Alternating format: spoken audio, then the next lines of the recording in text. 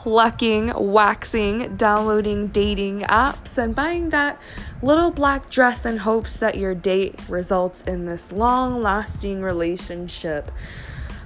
But usually it doesn't end that way. Yeah, I can understand. And I'm here to tell you, you are not alone. Each week we are going to be listening to listeners' stories, some of my experiences and stories, and even going through some advice. It's okay to live through these things and laugh a little. So let's get ready to have this experience at Date Minds Think Alike.